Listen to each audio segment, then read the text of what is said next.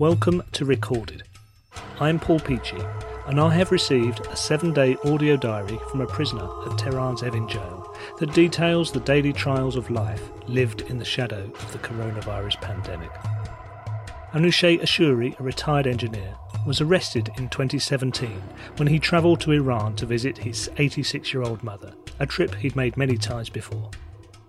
The dual British-Iranian national was jailed for 10 years after he was accused of spying for Israel, charges dismissed as preposterous by his family. His supporters say the accusations against him were fabricated, and he is being used as a bargaining chip in negotiations between Iran and the UK. Because of the length of his sentence, he has not been given temporary release by the authorities as they struggle to get to grip with the coronavirus crisis. Because Iran does not recognise dual nationals, British consular officials are not permitted to see him. But Mr Ashouri, who is married with 2 children, is allowed to speak every day to his family from a phone on the wing. He has recorded a week-long diary from the jail, detailing the hardships and suffering of those who remain locked up during the coronavirus pandemic. This is his account of 7 days inside Evin.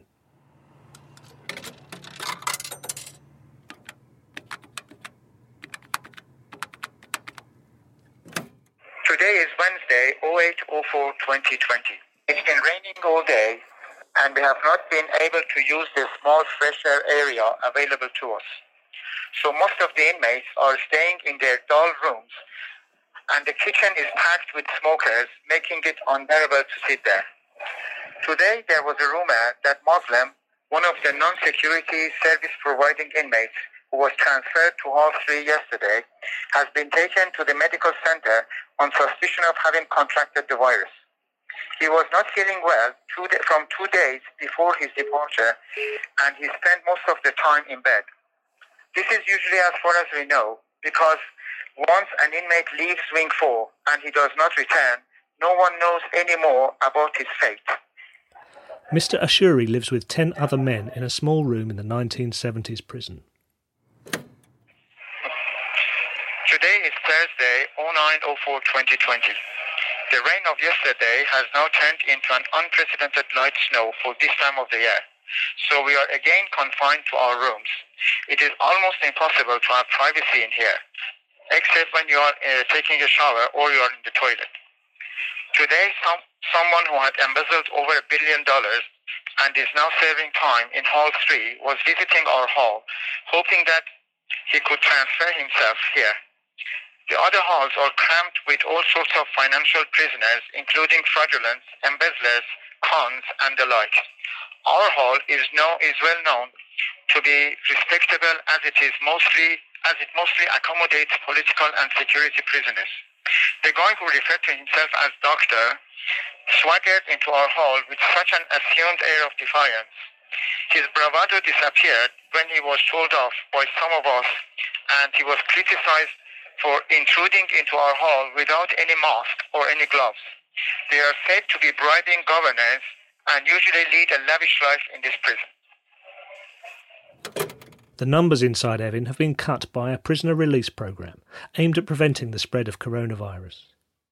Today is Friday, 10th of April 2020. There is a rumour that 2 of the security prisoners have returned as their furloughs were not extended. It is said that Hall 2 has been turned into a quarantine, and all those returning will be kept there for 14 days before being sent to their wings. Someone said that the idea of quarantine is to separate the person and to prevent him from coming into contact with others. Sending all returning prisoners into one hall and forcing them to mix with each other is dangerous, and it is just enough for one contaminated person to arrive, and the rest will soon contract the virus. He said that it reminded him of the documentaries about the German concentration camps, where masses of prisoners were crammed in a confined space where contagious diseases could be easily spread. Another inmate said, "Go and be thankful that they are not killing us yet." A rumor was spread days ago that the inmates in a number of prisons in different cities were somehow allowed to flee the prisons only to be shot in the back. Today, we saw on TV that the Islamic Republic has rejected Amnesty International's confirmation of that news.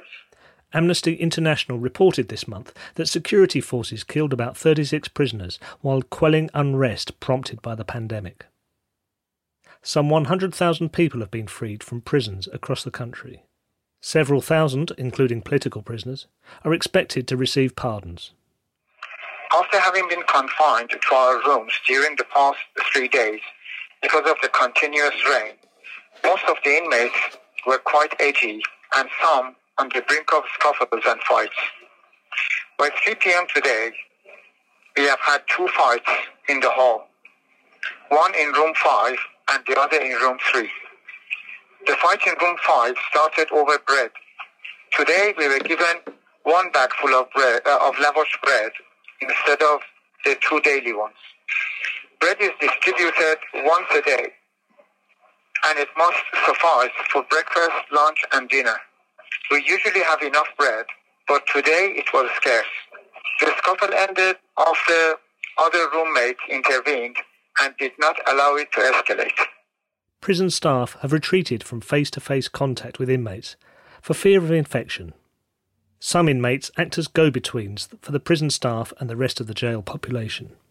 Today is Sunday, 12th of April 2020. The interactions between the guards and the inmates are usually at a minimum. The prison guards have minimized their efforts and their contacts with prisoners by delegating parts of their duties to a selected number of non-security prisoners unless an issue arises that is beyond their jurisdiction. You only see prison guards when they come for the head counts, usually in the mornings and evenings, or when a prisoner is being sent outside for medical or legal purposes, or when he is called upon by the governor of the wing. As I was sitting in the yard, the window opened on the first floor, and one of the brothers who have returned from furlough waved his hand from behind the window bars.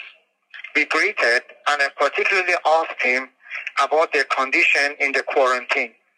He said that they are bringing all returning prisoners and mixing them with each other without giving them any masks or gloves. At the moment, there are only 6 of them in Hall 2, but a large number is expected to return in the near future. This is the most bizarre quarantine with no common sense behind it. The World Health Organization says prisoners are more vulnerable than the rest of the population. Some inmates have not been released, despite being eligible under the terms announced by the authorities.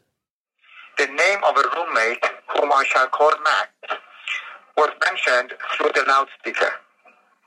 He was told to pack his belongings and go to the front desk, where a soldier was waiting to escort him to the prison's entrance to be released. He had been waiting for this moment for 28 days. The bizarre point about his release deserves contemplation. Last month, after the Supreme Leader accepted the head of the judiciary's proposal with a few subsections to pardon those who have sentences of 5 years or less, it was revealed that Max had also become eligible for pardon. As a number of other inmates who were in the same category gradually started to be released, he grew increasingly impatient, waiting for any moment to be summoned to the front desk.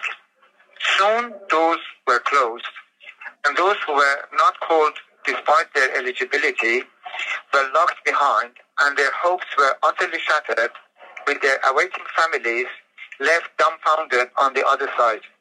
First, he was told that the prison offices were closed until the 15th day of the new year, and the prison authorities did not attend regularly in fear of the coronavirus.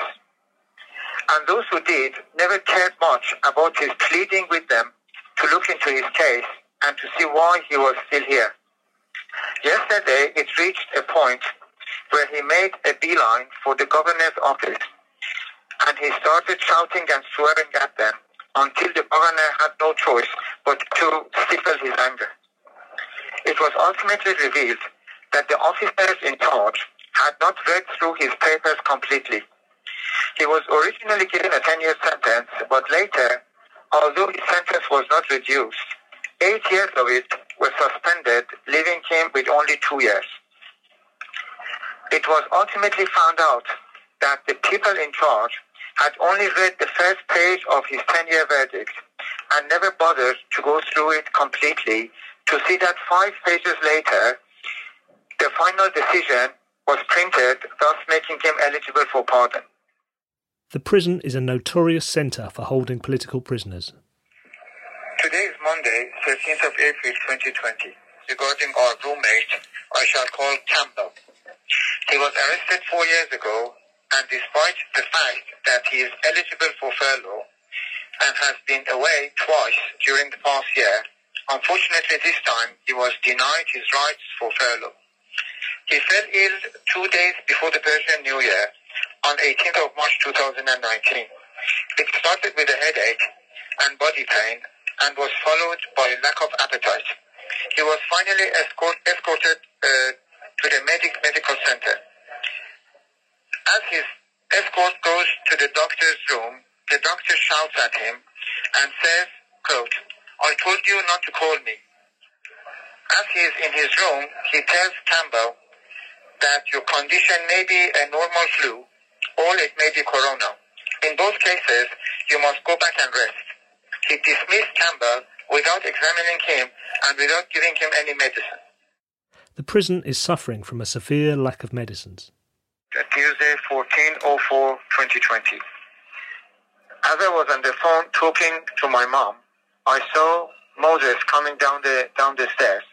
As soon as he stepped inside the small entrance hall, his legs suddenly gave way, and as he was going to collapse on the ground, he was taken to the medical center. Luckily this time, the conscientious doctor was there, and he wrote the prescription. Moses asked him to hand over the prescription so that he can ask his wife to buy the medicine and bring it for him. It is here that the doctor told him that by law, any prescription that the prison doctor writes, the prison authorities must provide it without any questions. But on the contrary, most of the medicine that we take have been bought and delivered to us by our families. The medicine that is given by the prison, if it is given, they are usually indigenously produced, and most of them are of very low quality.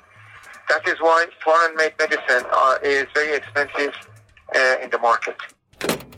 Evin Prison was described by one campaigning organisation as the gold standard for human rights abuses in Iran.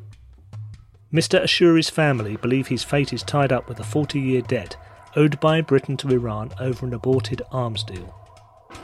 But for now, he remains at risk in Evin. You've been listening to Recorded. I've been your host, Paul Peachy.